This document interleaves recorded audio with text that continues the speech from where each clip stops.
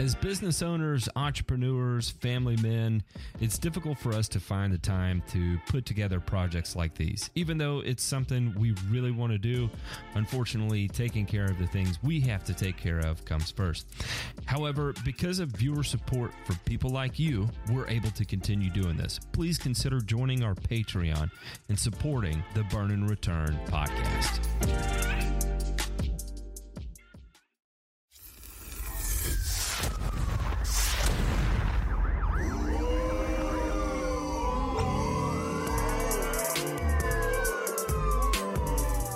You're listening to Burn and Return, a weekly 1-hour podcast covering news from the agricultural and turfgrass industries.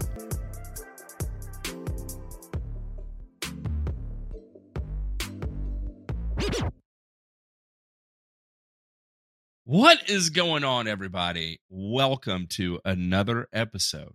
Gentlemen, do y'all know what episode we are on? We are on episode number 22 of Burn and Return. And we're coming up on Christmas break here. If you're listening way off into the future or something, you know, we're right here. We are less than a week away. We are 6 days away from Christmas. But you know what? We are still here recording content because there's news that is just banging to go out. And let me tell you, if you're worried about, oh, it's winter, how are we going to have agricultural and green industry news to continue to talk about? Boys, we have so much to talk about that we can't even get to it in a single show. Like, there is that much right now. You have to remember, we are living in the most dynamic time the industry has ever seen. Things are changing on a daily basis. Incredible news is coming out on a daily basis. Strategies are having to change. We are living and writing history with every day that passes. And so you do not have to worry about us running out of content as we move to the winter. If anything, we are absolute rocking and rolling, full steam ahead. That being said, listen, we plug the Patreon a lot, but we just had one of the funniest pre-shows I think we may have ever had. We were talking about sounding and not instruments. We were doing impersonations. We were making deals with the dead. We learned about tortious acts. The law mentor explaining the why. I mean, there was a lot of heavy topics that were discussed, and it was a lot of fun. It was funny. And how do you get to that though, Matt? How can people that want to learn more about our dumb antics and frivolous conversation, how can they get access to that? I don't think they deserve it, to be honest. I completely made that up. I completely made that up. Patreon.com/Burn and Return. We truly appreciate all the support we get from all the patrons. And, you know, and the access to those tidbits of content is what being a patron is all about. And that's what allows us to continue to do this. So that way, every time I tell my wife, hey, baby, we got to go record a podcast, she's not like, you degenerate bastard. You spend more time in front of the computer with your online friends than you do in real life. She doesn't do that. And you know why? It's because of the patronic support we get from our patrons.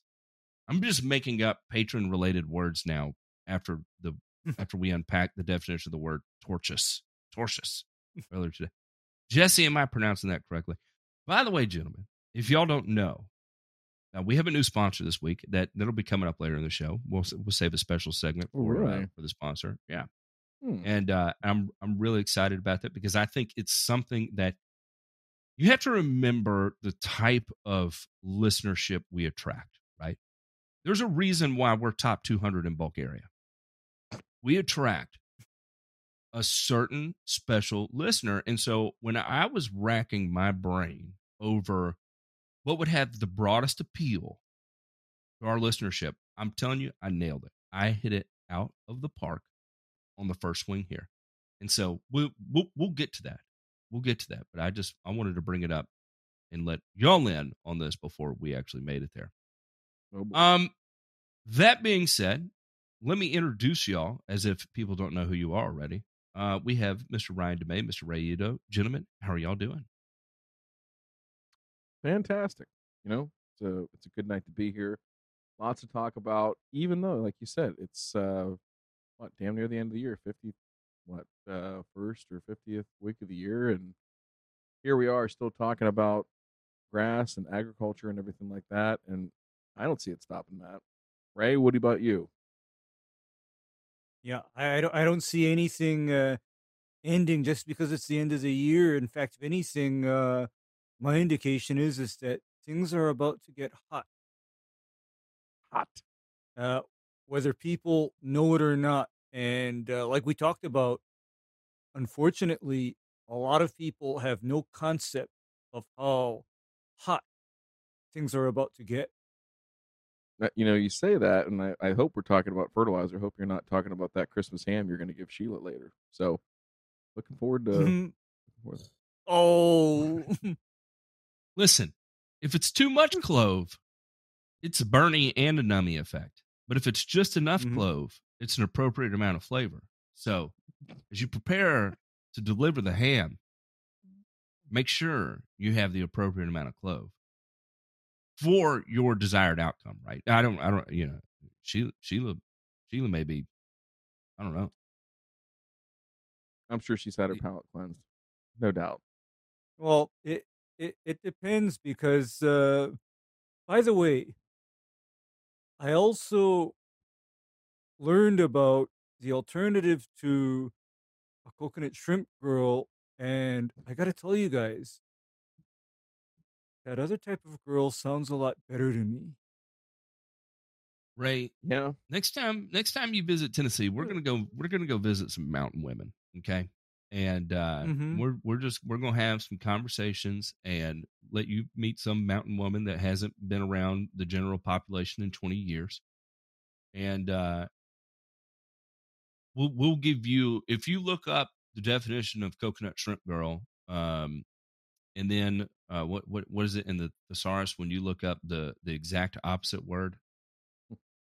What is that called? Synonym and antonyms. When you look up the antonym of coconut shrimp girl, you're going to find old mountain lady here. And I don't know. Y'all may hit it off. You may say that, well, that's a little too far on that end of the aisle. No, actually not. Because I got to tell you, there's one more facet of the coconut shrimp girls that I found very unattractive. And cell phones. That would be that would be the marijuana during the daytime and the mess at night. That combination there is not usually recommended for most people. I'm sure there are some moderately productive members of society out there that sustain that kind of diet for at least a week or two before their life falls apart. But it's not usually recommended, and I could see where that would be a little unappealing, Ray. Yeah, because you see, as I told you, I am very tolerant. I'm pretty liberal, but then the idea of somebody fucking up their brain, in opposite directions on a regular basis is just kind of a bit much. Speaking of brain melting information, gentlemen, let's jump into this week's headlines.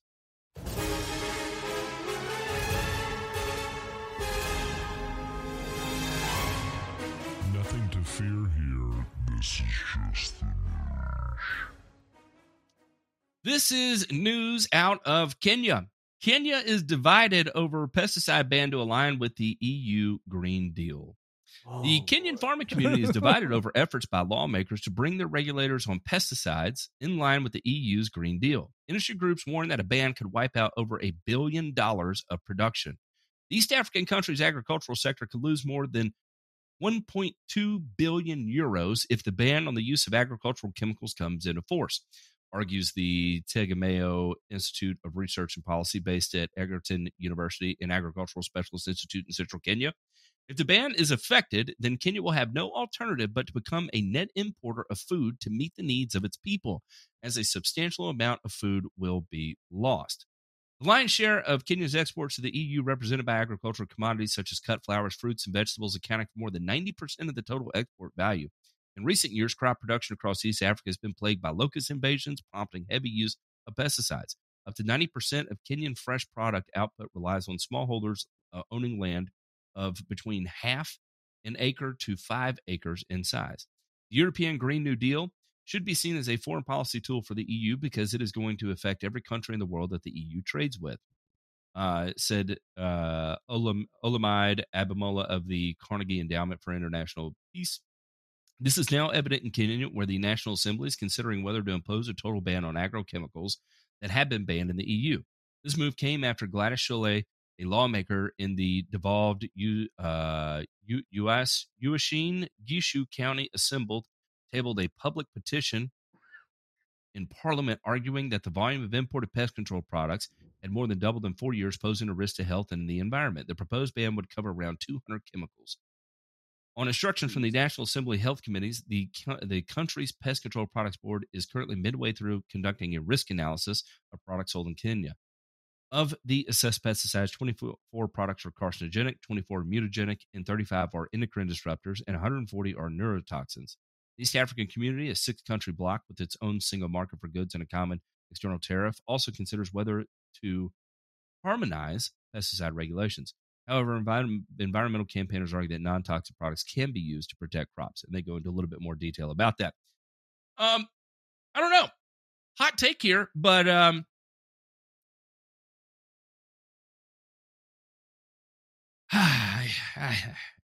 oh, come on.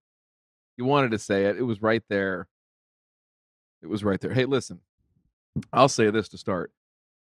Did these people not see what has just transpired in Sri Lanka? I mean, are they completely oblivious to what has taken place there? When you execute a ban on something and then reap all the unintended consequences that follow behind that. And I'm not saying that you don't need to get smarter about what gets applied over there, because I'm sure, I can't say I'm sure, but it's a high likelihood that it's probably like the Wild West over there, fellas. I'm sure you can spray whatever the hell you want, whenever the hell you want. And there's probably not a whole lot of recourse that the government or anybody else has. Does that need to change? Probably, yeah. But look at the way that, it kind of describes a little bit about how their farming and their agriculture system set up, where they're exporting things that aren't food, right? And a lot of the food production that does take place there is from subsistence farmers and smaller farms, right, that are supplying, local and maybe regional areas. So to take all those tools and all that knowledge out of people's hands and taking care of those crops, just one fell swoop, right? Like, that sets up for a pretty dangerous situation. Now, notwithstanding the fact that, again, them being a net importer, is their infrastructure even set up to be a net importer of food and distribute that countrywide and make it all available to people? My hot take before, my hot take was, we have at least historical data sets that we can look at.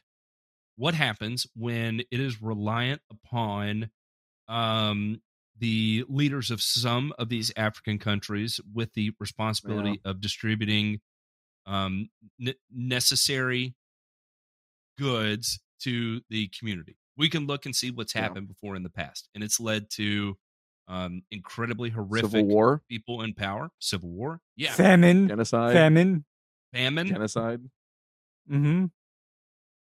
all those things. Nothing, nothing warm and fuzzy, right? Yeah, no, like nothing good. So, I have to ask now: is this another case of people that are incredibly detached from daily reality making the rules? Because, by the way, a long time ago, I saw a documentary on what a locust invasion looks like when it goes through Africa. It was a National Geographic hour-long, documentary, and I was horrified. I was absolutely horrified because you know how we get all freaked out about armyworm? Imagine you seeing a field of, say, sorghum or vegetables or corn descended upon by locusts, and then the locusts land, start eating and they don't fly off until every single green thing in that field is absolutely totally gone.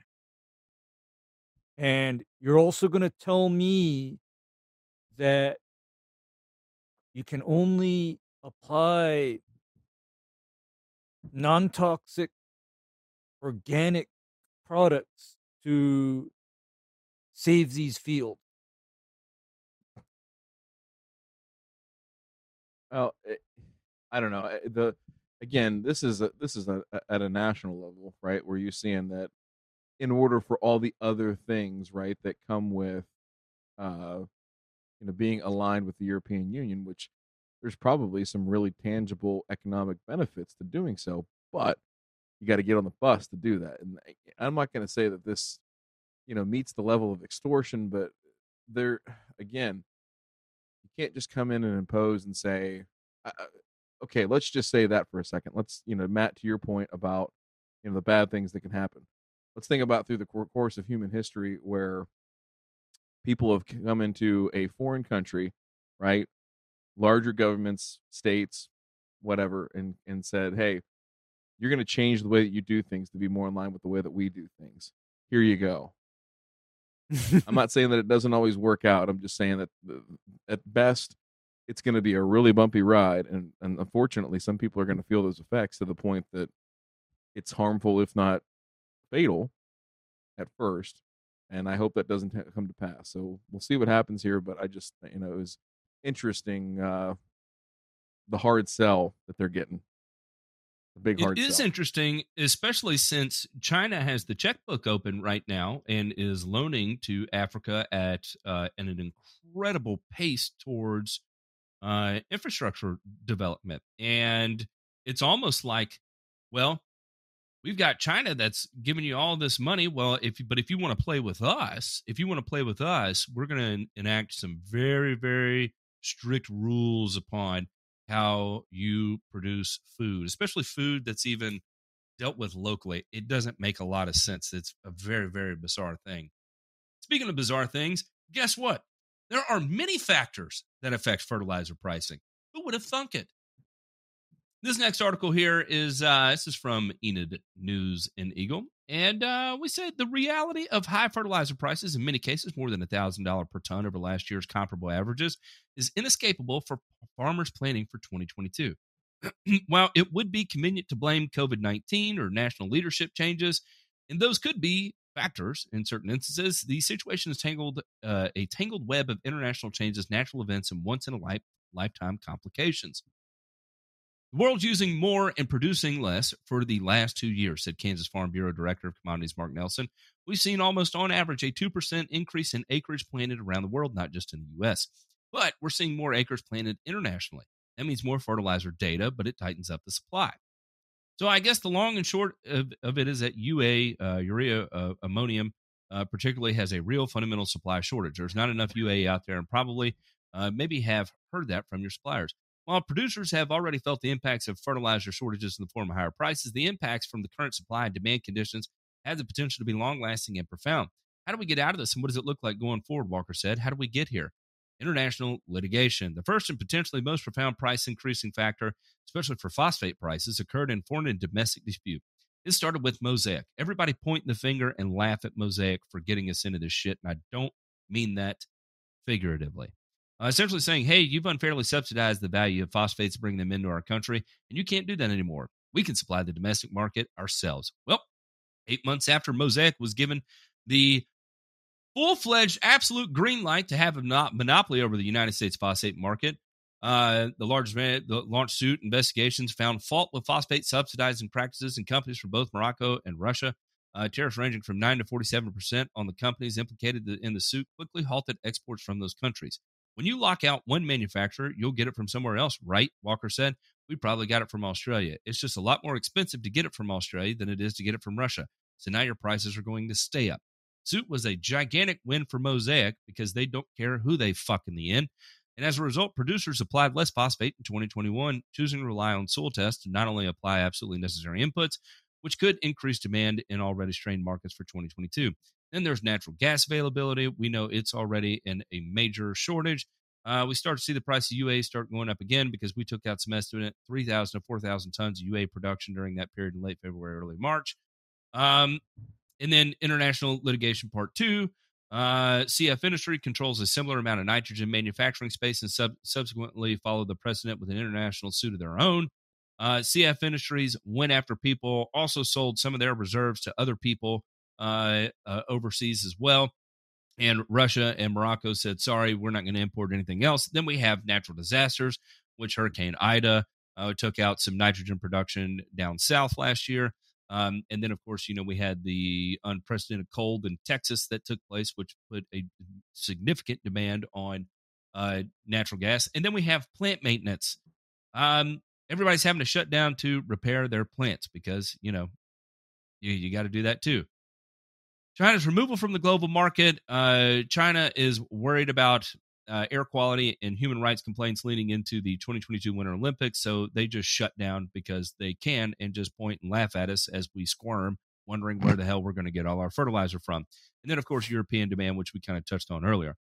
I say this with a lot of interjection there, but I do so crassly because yes, this is not just one thing we can point at that got us in this situation. It was a multitude of things. And as we were kind of sounding the alarm on this time, 3-4 months ago, it's all the pieces are there for the dominoes to fall, right? It's just what will be the catalyst to knock it over. Well, it turns out that if you just continue to stack dominoes, eventually someone's going to fuck up when they set it down and they'll just start falling. And unfortunately, that's the situation we've run up to here, where we continue to test our stability and prowess of setting dominoes, and someone just bumped the table, and they started collapsing. Now, let's just hope that when we bump the table hard enough, that it actually separated 2 of the dominoes that will allow this to not continue following at the pace it has.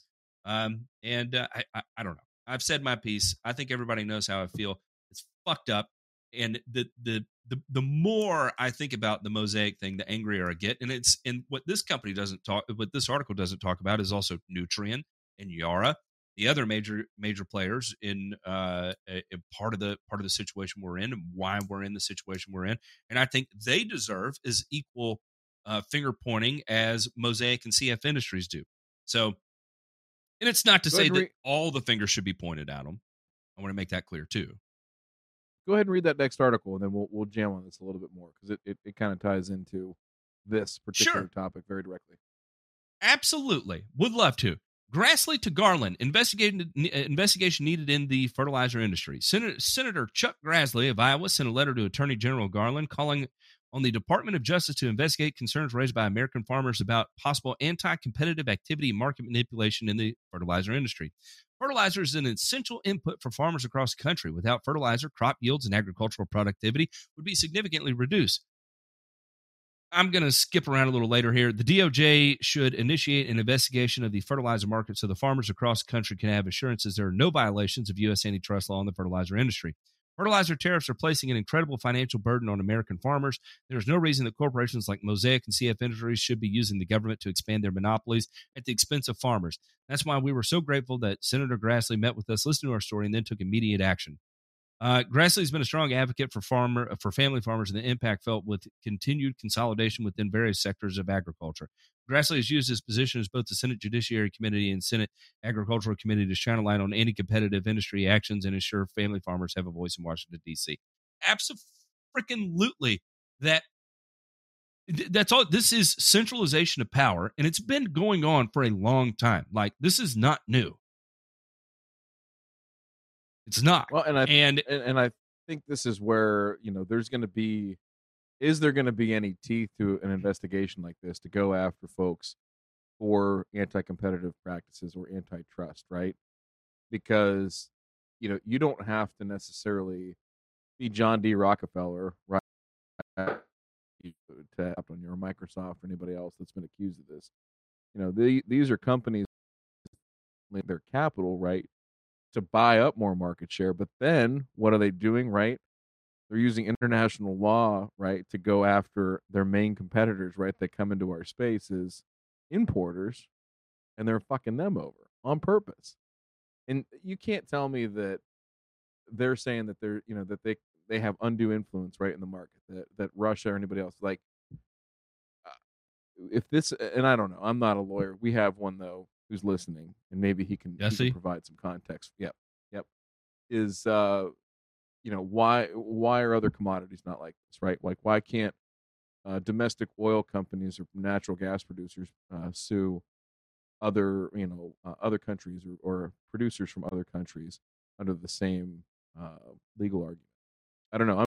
I'm saying that you look at what's going on, and in a like you said, in the domino effect of everything that it's taking place and how it's all stacking up, you've got these companies lined up that are going to milk this shit as long as they possibly can, and they're not going to go down without a big old fight because they got plenty of cash and they got plenty of time and a whole fuck ton of people that are beating down their doors saying, "Hey, I don't care what it costs, just get it to me," right? And that's the case. That's the situation we're in right now, as there is zero incentive, Ray, for these people to cave. I mean, none. So what's it going to take? None at all. What it might well take is DOJ action similar to what happened to the telecommunication industry in the 1980s and the 1990s, where there was action taken regarding the violations of the anti-monopoly and antitrust laws. It might take DOJ getting on Nutrients and Mosaic's ass about this. I foresee that. We're not. Because, unfortunately, all of this, crisis and chaos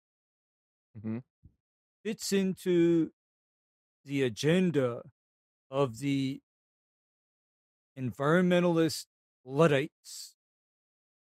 This falls into their agenda.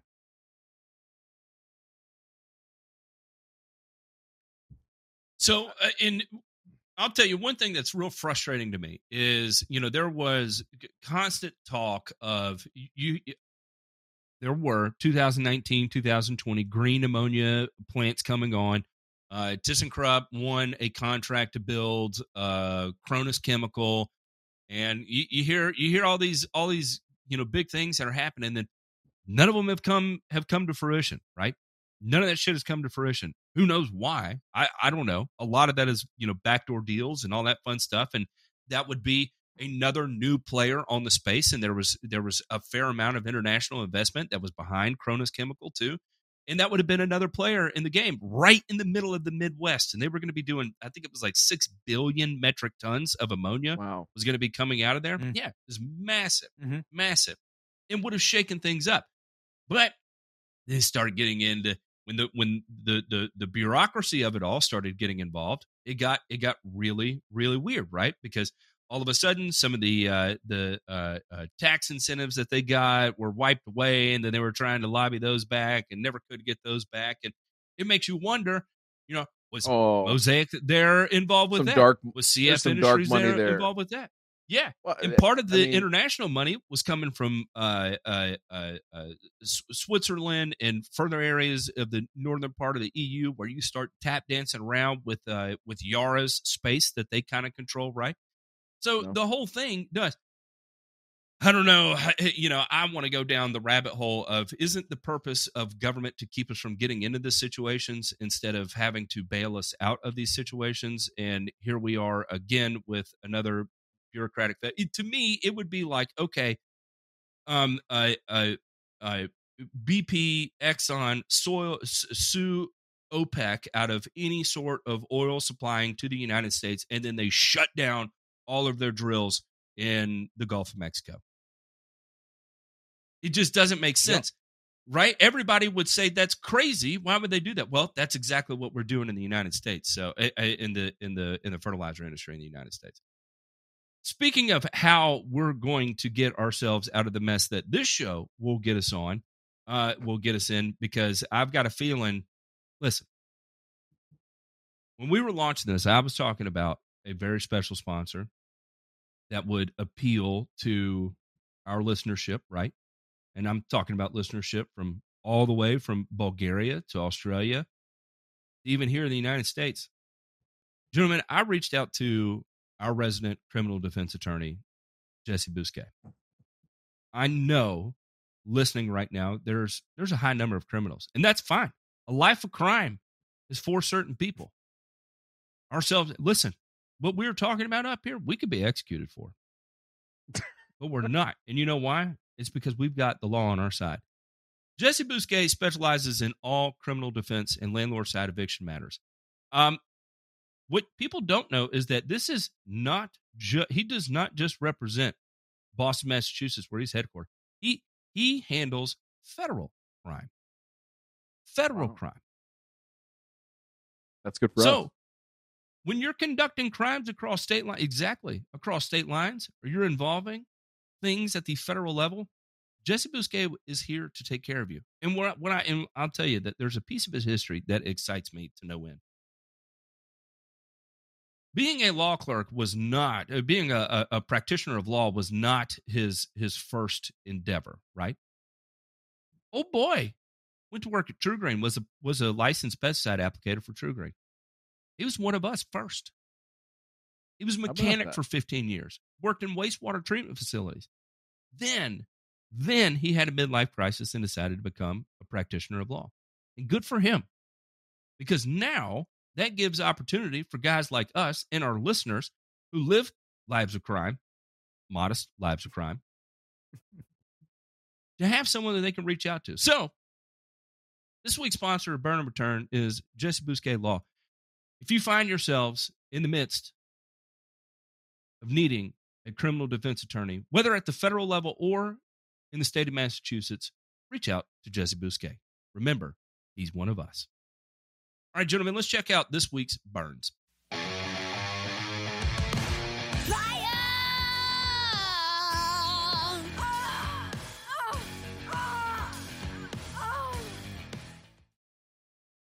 Could be the pork loin for Sheila this week. I think. Pork loin? Maybe. Is that a Christmas joke? No, I'm just saying Ray might have the pork loin ready for Christmas dinner. Maybe. Right? Yeah. What are you making for Christmas dinner?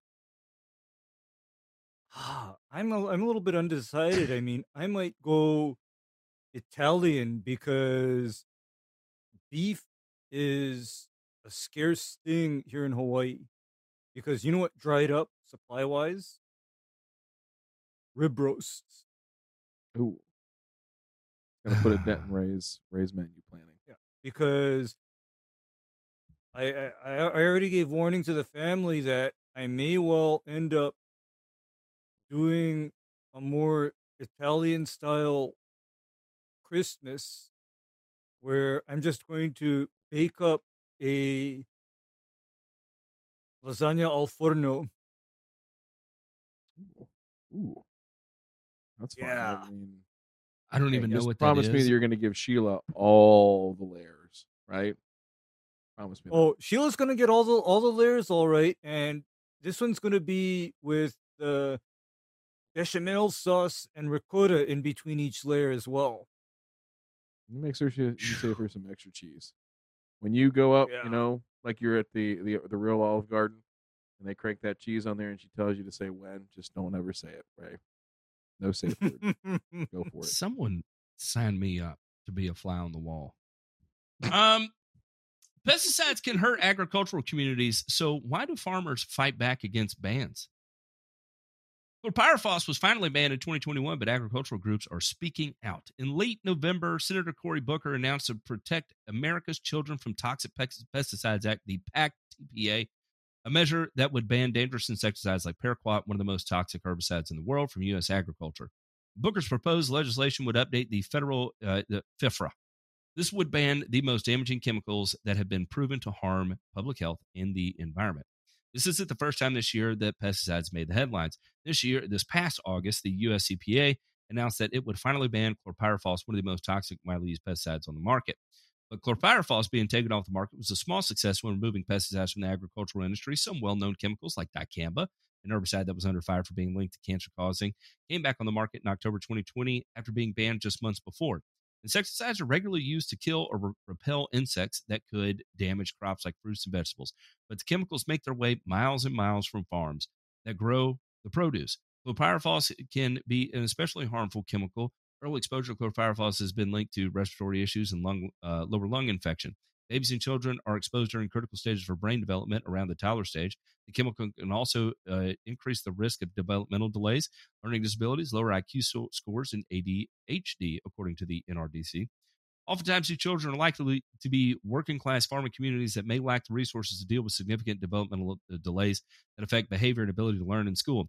That low-income communities of color are disproportionately impacted by the health effects of chemical toxins such as chlorpyrifos is not news, nor is it an accident. However, some farmers are objecting to the EPA's ban. In August, more than 80 agricultural groups filed an objection to the agency's ruling, in hopes of keeping access to what they feel is a vital tool in farming. And without it, yields could drop around 45%. A similar argument was made when dicamba was banned from use. The American Farm Bureau Federation and American Soybean Council argue that cotton and soybean producers would face financial losses without the use of dicamba. It's upsetting the EPA has revoked such an important chemistry without input from USDA or other stakeholders. Chlorpyrifos is critical to the Michigan and Wisconsin cherry industries, as there are no other products that effectively control trunk borers. With more than 4 million cherry trees, Michigan grows 75% of the total U.S. population of tart cherries, roughly around 20% of the total population of sweet cherries. Without this product, our growers risk losing a lot of trees. But there are still risks when it comes to using these pesticides when it comes to yields.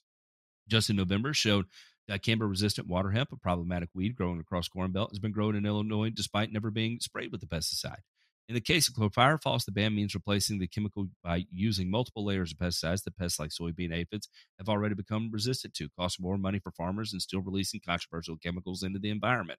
Despite all the concerns, action towards banning and limiting chlorpyrifos has been slow. It was phased out of household products in the mid-90s. In 2012, EPA created buffer zones, and it was then revised for human health risk in 2014 and 2016 before undergoing a human risk assessment in 2020. Lawyers are involved. They're ready to tackle banning toxic insecticides quicker and take a more precautionary approach, often followed by the European Union. Some strict regulations in the EU date from more than a decade ago. If you demonstrate that a chemical is safe, then we're going to allow it to be used. Whereas in the United States, we essentially take the approach that if you can't demonstrate that there's harm, then we're going to allow you to use it. We need agencies to do their part. The EPA has the authority to look at the class as a whole, she says. We shouldn't have to fight shouldn't have to fight to enforce regulations and spend years and years in court to do that. The EPA should take away the bad chemicals and provide support for agriculture that keeps people healthy. I have no take on this immediately. I'll let y'all speak first. That last line, right? This is the crux of the issue. Let's see. The EPA should take away the bad chemicals and provide support for agriculture that keeps people healthy. What does that mean? What does that last part really mean? That provide support for agriculture that keeps people healthy. Because all I've heard, right, has been we need to take this shit away. Now I'm not discounting that I'm not discounting that there's some bad shit out there. I agree that there is some bad shit that shouldn't be used. But what is that support? What is it going to take? Right? Is the government in Kenya going to step up? Are the governments of the European Union going to step up and help them? For here, you're talking about wiping out 75% of an entire industry and literally probably a region of the Michigan economy when it talks about taking away this one thing. Now, I'm not saying that there are alternatives. I'm not saying there aren't alternatives, but the point they make in the article, from the industry group is, okay, hey, listen, you take away this one thing, and it's bad. Like, don't get us wrong. I don't think anybody out there is not disagreeing that this is some bad shit, but they have to use it because that's all they have. Otherwise, what they're saying is that they're taking layers of other pesticide control measures, right, and overlapping them to get the same level of control, hopefully. And when I say that, that means that we're putting more bad stuff out in the environment, right, from a volume standpoint and from a frequency of application. So we're exposing our workers more because they're making more applications, right? We're putting more out into the environment than we really need to because we could control it with something else that's only a one-time app. So I don't, where that pinch point is between there. It's somewhere in product development. It's somewhere in how does the markets demand that, and how does the market supply that. And I don't know what the answer is there, but my question is to these folks is you want to provide support. That is a politician's talking point. That is bullshit. It's absolute bullshit until somebody steps up and says, "Hey, these are the real measures that we're able to take to help provide support to agriculture," right? And what I mean by that is, in Kenya, how do we provide support to agriculture that they're going to lose their food that they provide for their families or for their cities or for their regions? How does that take place? In Michigan, you're going to lose 70% of the cherry crop for the entire country that comes out of that state. What do you say to that? How do you provide support to that? I'm not saying that it can't be done. I'm just saying, how do you do this? And instead of just saying, "Hey, just get rid of it and we'll figure this shit out later," it's just it's fucking irresponsible. It really is. That's the only thing that really just grinds my gears is instead of just talking about the ban part, let's talk about the holistic approach. That's right. Look at that. Grinds my gears. You bet. Goddamn right. Look at that. You're goddamn right. It does. Gives me the red ass. Go ahead, Lon Burgundy. Make that one. I'll stop and shut up. But I would rather see a more holistic approach that recognizes the challenges that are being presented all the way around, of not just the food production piece, or excuse me, not just the chemical piece, but also the food production piece. So I'll shut up and listen now. Fuck. Okay. I have some insight as to this, tree borer or boring insect type of a problem, in that up until the 2000s, we actually had something besides chlorpyrifos for borers, and it was super effective. I know that insecticide as endosulfan, and endosulfan is basically chemical cousin to dieldrin and aldrin, but it worked. And it actually worked a lot better than chlorpyrifos. But in the 2000s, it was decided that, of course, endosulfan is too much like DDT, so that had to go away. And by the way, after that went away, then these farmers were extremely dependent on dormant season trunk sprays of chlorpyrifos to prevent the borers from getting into their fruit trees and chewing the trees down to the ground. So this previous chemical, right, was it a toxicity issue or the persistence issue, or both? Both. Endosulfan is something that is just crazy toxic, and also it is a genuine, honest pollutant. But endosulfan is still used in Africa, India, and Southeast Asia. They still use it there. Go ahead, Brian. So I'm kind of taking another viewpoint of this, in that if I had my rathers, I don't like to see the extremely crazy and toxic products exported to these countries where I know that there's no infrastructure to ensure safe use. Like, I don't like to see all the shit. I don't like to see all the shit that we banned in the United States go to Brazil, or go to Kenya, or go to Vietnam. I don't like to see that kind of stuff, because I know damned well that there's no equivalent of the EPA or OSHA ensuring that the people that are handling these products in those countries are using it in a manner that ensures their safety as well as lesser impact on the environment. I was thinking about an alternative here for borers, and the first thing that comes to my mind is abamectin. I'm not talking about ivermectin, and I'm making that clear in case the YouTube machine hears me. I'm talking about abamectin, which is an injectable product, extremely long residual within the tree. However, I have no idea how much of that carries over into the fruit, right? Okay, you know So- what, Matt? What's that? I have an idea. Too much. Too much carries over into the fruit. And here's the problem with abamectin, Matt.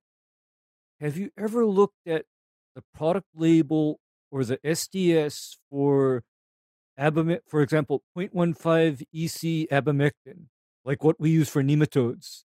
Have you ever looked Yeah. at that label in SDS? It's horrific, Matt. Exactly. And that is some toxic fucking shit. And the reason why I know that is in another time, that would be yet another product or material, Matt, that I would be spraying at high pressure inside of a closed greenhouse. So the deal with making that kind of application is you make sure that application doesn't land on your skin, and for God's sake, make sure you don't inhale any of that. Because that could be a bad day if you do. Yeah, and it's again, we're in one of these things where if we're having to target borers and having to go about it from a systemic standpoint, because there's a very small window when borers are not boring into the tree, right? As adults, and you're having to turn to what else can you turn to? You're back at imidacloprid, and that is arguably nowhere near enough potency to take it out, or you're at one of the avermectins, and we know that is incredibly toxic, arguably at lower use rates than chlorpyrifos is.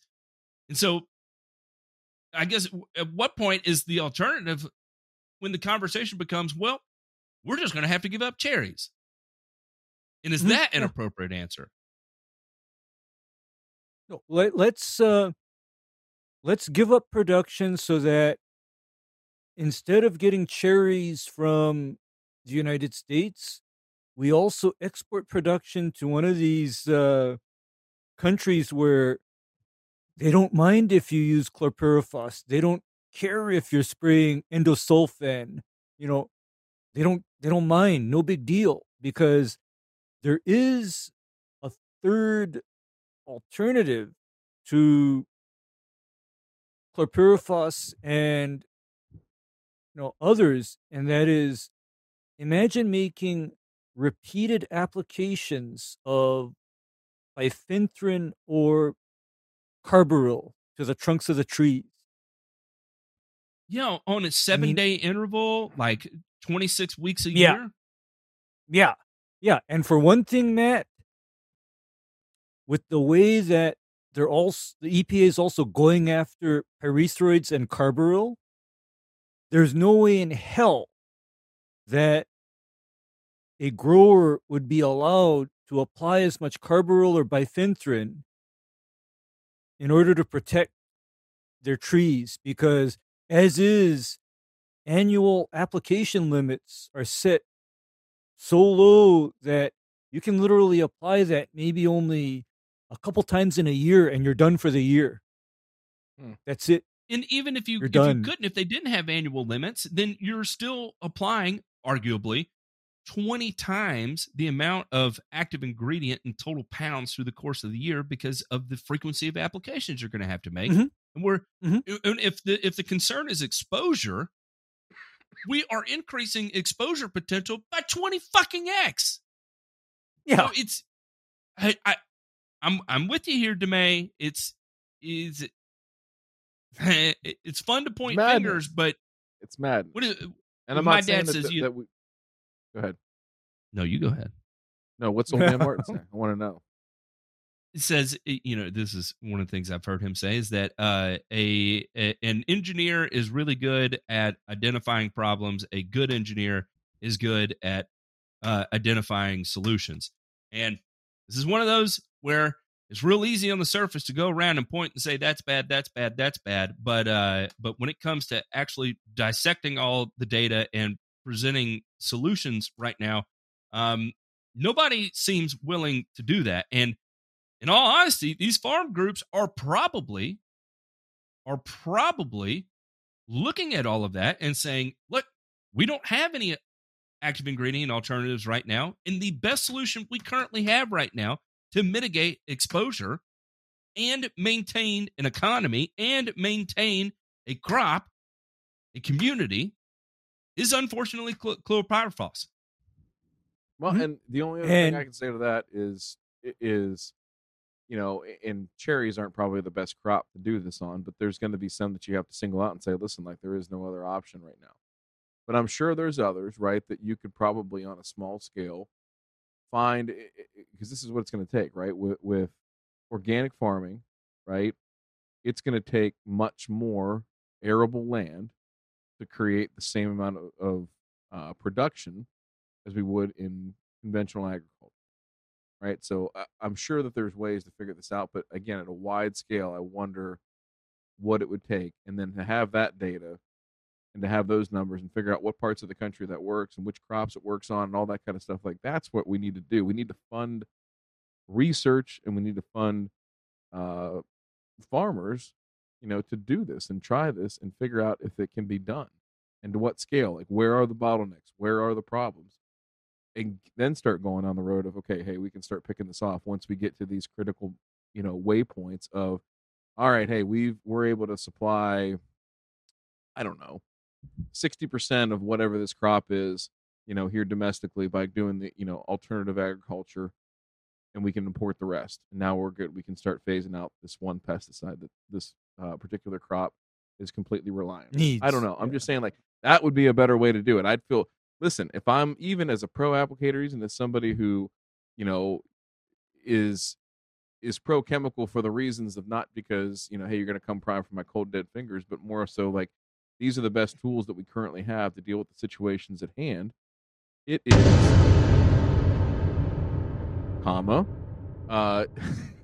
it is a good way to, I think, to look at it. I would feel okay about doing it that way, Ray. I don't know how about you all feel, but at least that way I know that, hey, there is sort of a metric to go by, right? And there are ways that we're trying to figure out of how to do it better without just saying, hey, guess what? It's all over with. It's banned. You know, what's the old song, Ray? Yeah. Turn out the lights, the party's over. And you guys got to figure this shit out in the dark. But that removes politics from the equation, and that's not what anybody's trying to do. Go ahead, Ray. You see, control. Yeah, I would be in high favor of anytime something like this gets banned, an actual reasonable analysis is done on alternatives, because I've read tons and tons of that document called the EPA RED, right? I've read a lot of those documents, and my goodness, some of that, or a lot of what I read in those documents, sounds almost like it was written or authored or edited by these anti-chemical, anti-technology activists like the NRDC, because at no time do I see attention paid to, like what you were saying, actual, you know, tangible alternatives presented to the product or the material in question. I don't see somebody, you know, looking at it thinking, okay, we can ban this, but we don't have a practical and workable alternative to this. We don't. Last it thing just I'll got say banned. is this, the funniest thing about this whole thing was that the title of the original article in Popular Mechanics was, I think, is something to the effect of pesticides are surprisingly hard to ban in the United States. That's because there's a federal law that dictates how these all get registered, how they stay labeled, the whole process of that being a recurring thing. It's not just like, you get your driver's license when you're 16, you got it for life. It doesn't work that way, right? With all these chemicals. Mhm. And so, again, it's hard because it's hard to get them labeled in the first place, right? And there are laws that govern this. There's bureaucracy that governs this. I don't know. All I'll say again is just this whole idea of bans making us safer. Yes, they open up they fix one problem, one small problem, but they open up a can way worse, way bigger than that. We'll move on to the next one here. Everyone fire up your AR-15s. Get them all polished because we're in for a good one here. A couple arrested for theft. Police say they targeted lawn care companies. Dallas police have been searching for thieves who have been stealing items from the back of trucks, trailers, and off front porches. For months, the theft reports came in. The crooks appear to target small lawn care companies and usually swiped items in the middle of the night. Backpack leaf blowers, tool bags full of tools, lawnmowers, weed eaters. The thefts have been happening in Dallas and other parts of Paulding County. The latest report came in this week. A man said items were stolen from his truck parked in front of his Dallas home. Some tools and a backpack leaf blower were taken. He told police thieves were driving a U-Haul. At about the same time, a local U-Haul facility reported one of their trucks is stolen. It had been rented by Sheila Neesmith, but never returned. Police spotted the U-Haul and followed it to a local storage unit where they say they found Neesmith and Kenneth Moore unloading the truck into a parked storage unit. Backpack leaf blowers, handheld leaf blowers, red 5-gallon gas cans, hand tools, tool bags, drills, and any other type of tool you can think of were found. Sheila and Moore were arrested while they sit in the Paulding County Jail. Investigators are processing all the tools. We located a plethora of stolen equipment, and we'd like to return that equipment to the rightful owners. Scroll up, J-Pink. Yeah. Listen, I got to say this before you get going. Ray, we had to put this in here because we wanted to let you know that Sheila's cheating on you. And she's cheating on you here with Fat M&M. We're sorry. We didn't want to tell you, but she's getting out of line. She's getting out of line. But you see, that is why I told you weed in the daytime and meth at night is not a good combination. I mean, it just leads to trouble. Okay? I'm just going to put that out there. Her name was not actually Sheila, but I thought Sheila was more fitting compared to the rest of the conversations we were having. I think her name was Paula, I may have made that up too. Okay. But she looks like a Sheila to me. And wait, her name was Delana. Delana here is a dumbass. Yeah, she's a bag of bricks, and so is Kay Moore there next to her. And anyway, like I said, shut up. Look like set Fat up shop. M&M or Kevin Federline. He kind of looks like a chubby Kevin Federline. If you combine both of them, introduced a little bit of heroin, removed whatever remnant of education they have, and then added midnight meth, then this is what you got right here. That dude has a better neck beard than I do, and I've been working on it since I was 14 years old. Look at that. It's sorry ass sack of shit. Just fucking infuriates Here's my me. question though. On whenever you read these articles, okay, number one, really inconspicuous drive around in the U-Haul van. All right. Mm-hmm. Number one. Number two, where are you gonna unload all this shit? Like where are you gonna fence this? California. How are you gonna the black market for the gas powered equipment's gonna heat up, boys. Maybe that's where they were taking it.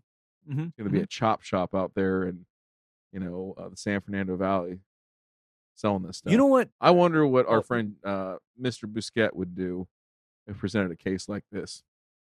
Take the plea. You know what, Jesse? Take the plea. Yeah. Actually, I think what Mr. Busquet would say is, sorry, not going to represent you. You guys are guilty as fuck. Get the hell out of my office. Get the hell out of my office. He would say, I need y'all to stand outside here, bend over, spread your cheeks, and the lawn boys are going to come break their foot off up your ass.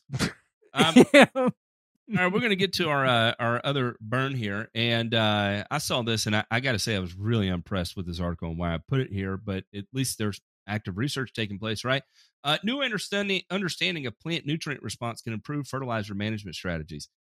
Green is good, and however, a lack of green, called chlorosis, that is assessed with an anemic yellow appearance, is oftentimes equated to a lack of iron.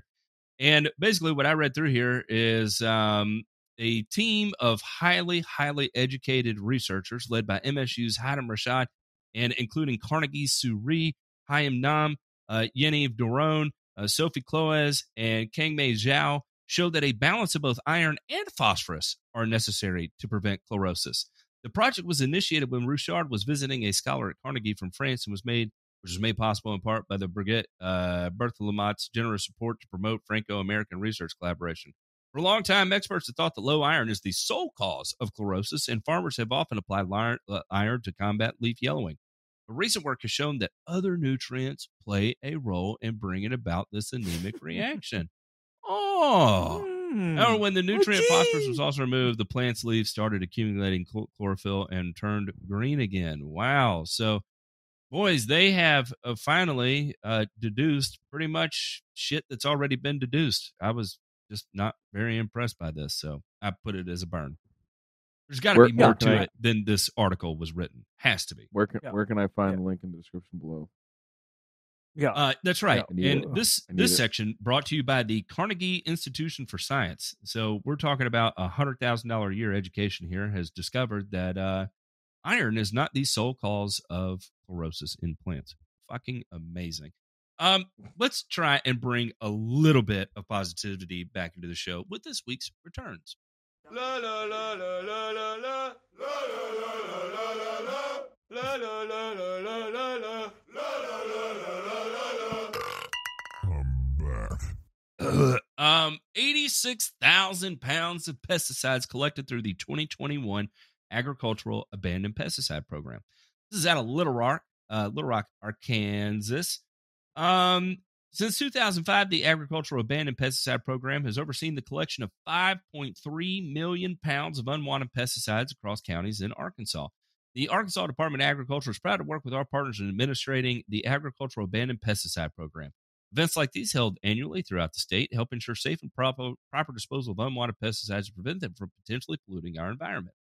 Commonly collected items include old or outdated pesticides such as calcium arsenate, sodium cyanide, lindane, chlordane, and 2,4,5-T. Yikes. Registered pesticides like glyphosate products and 2,4-D that are unusable because they've been exposed to the elements or have been held over from previous growing seasons can also be collected. They had 2 collection events in 2021. Anyway, yeah. So this program is conducted in cooperation with the University of Arkansas Extension. Roger, you see my Agent Orange? You see my Agent Orange? Shoot, my Agent. Hey, I got it in the basement. I'm hiding it. Yeah, you're gonna have to come pry it out of my cold dead hands. I want to go out there and defoliate all the dandelions and every other thing in the fucking yard. I think I once told you folks about one of my customers that had a bottle of stuff. They're not going to sneak up on me in their shed. I'll see your defender and raise you with some 2,4,5-T.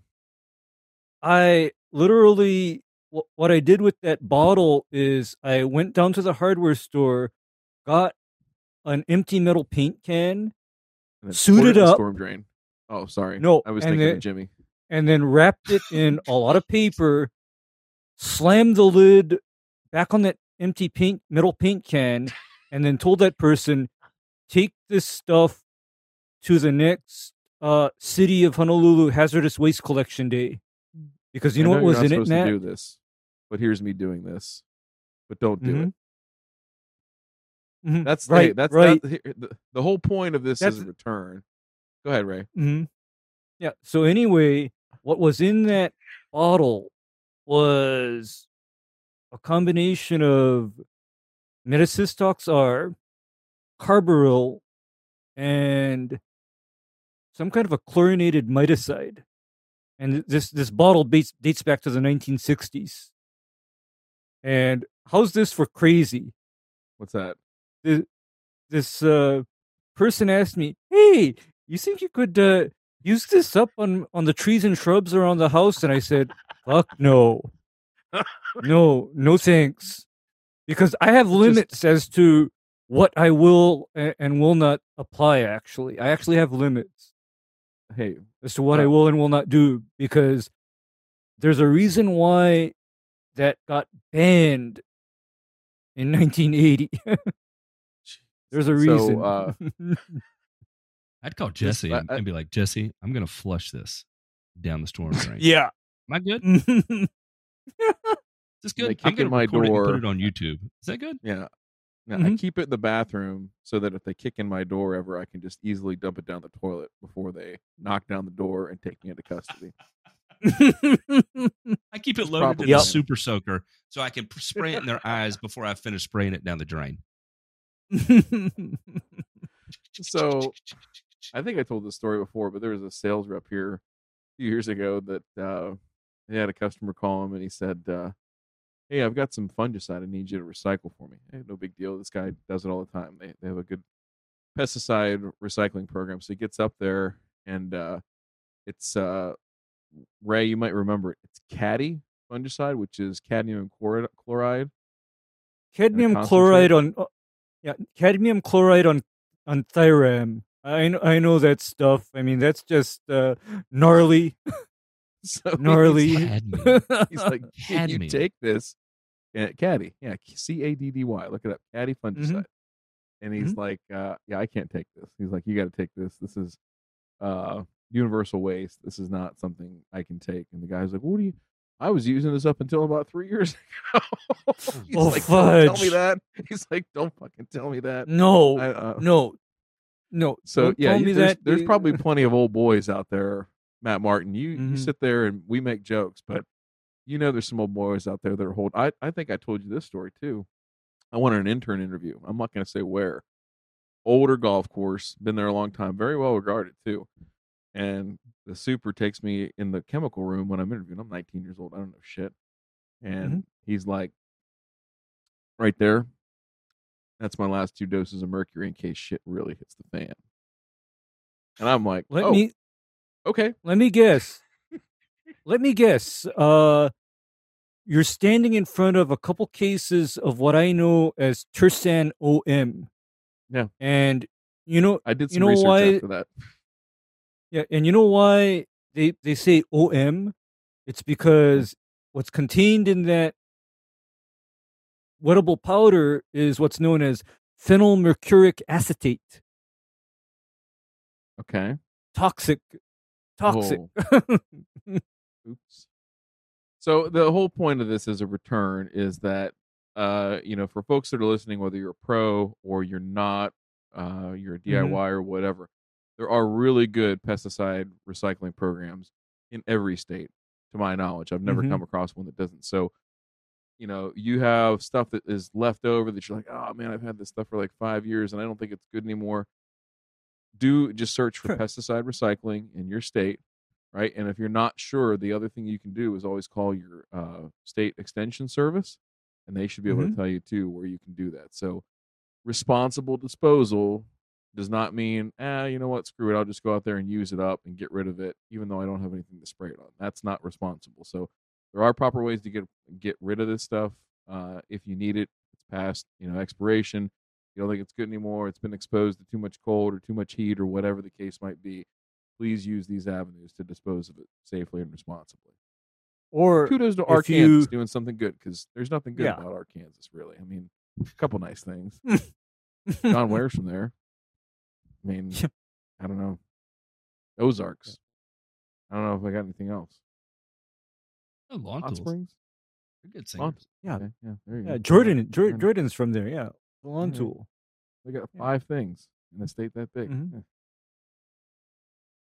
We'll work on it. Fairway Lawns. We'll go 6. I got to show love. Fairway Lawns from Arkansas. Yeah. Headquartered in Little Yeah. Rock. All right. In case y'all were worried that we had too much bad news and that we get trapped sometimes and not many ways out. Just want y'all to know we don't have to worry about it. Last article here, we've got the Doomsday Glacier in Antarctica could break up in 3 years. The floating ice shelf of the Thwaites Glacier, one of the biggest in Antarctica, usually described as a doomsday glacier, is expected to experience big changes in the next 10 years that would accelerate its breakup, according to a new study. This would increase its contribution to global sea rise by as much as 25%. The Thwaites Glacier is located in West Antarctica and is already dumping 50 billion tons of ice per year. Currently, a third of the glacier flows slower than the rest as it's blocked by a floating ice shelf. But that block won't last long. And according to observations by the group of UK and US scientists that are part of the International Thwaites Glacier Collaboration, the program collects instrument data throughout the glacier and its adjacent ocean, hoping to better understand the future of the ice sheet and where it floats.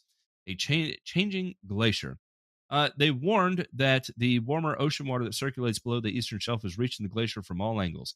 This water is thinning and weakening the ice from beneath, causing the glacier to lose its grip on underwater mountain. There are already massive fractures in place that are expanding even more.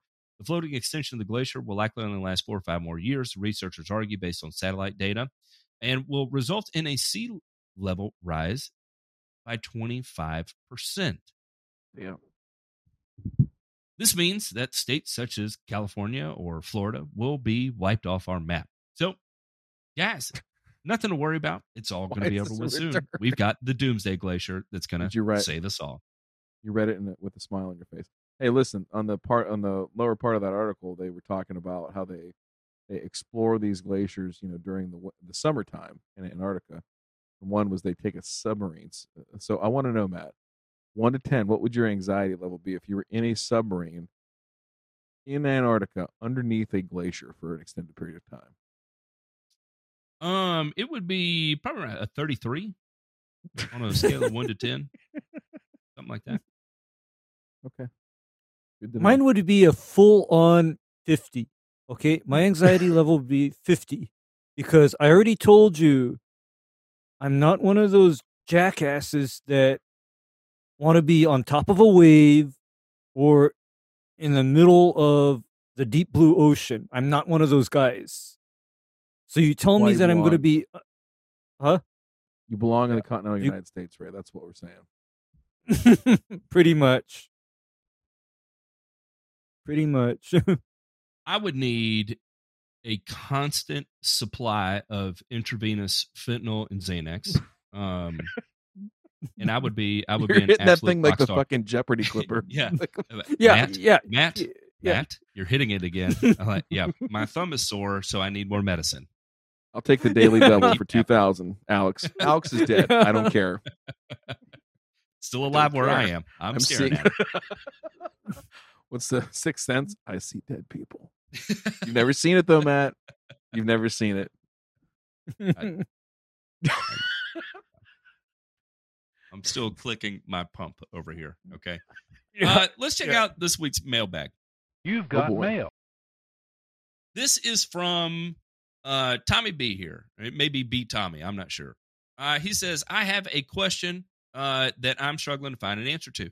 My soil test shows that I'm high in sodium and extremely high in calcium. The soil test said above 30 was high for sodium, and I was at 32. The calcium was 314.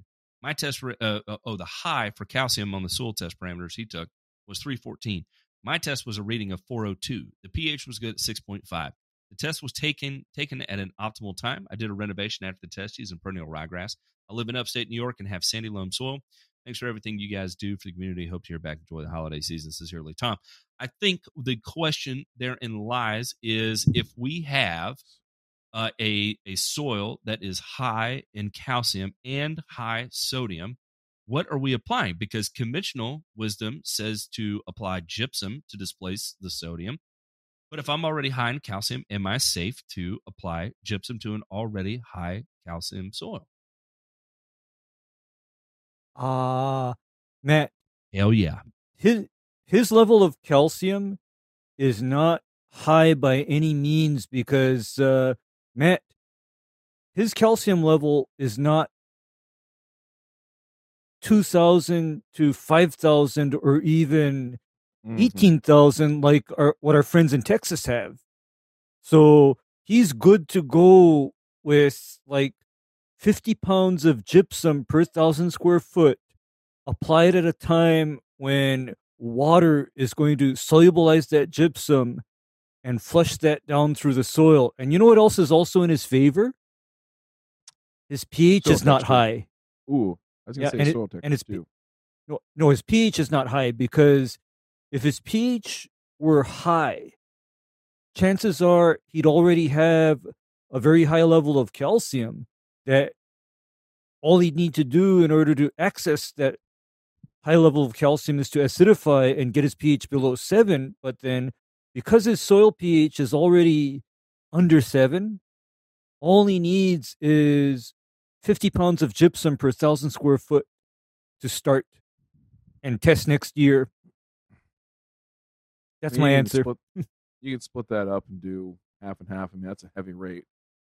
But 25 and 25s, yeah. 25 and 25 is probably doable for somebody at that level, right? And then the other thing, too, like what Ray was saying, it takes a lot of water to solubilize that gypsum and knock it off. So the other thing you can do, too, is use the reindeer advantage, right?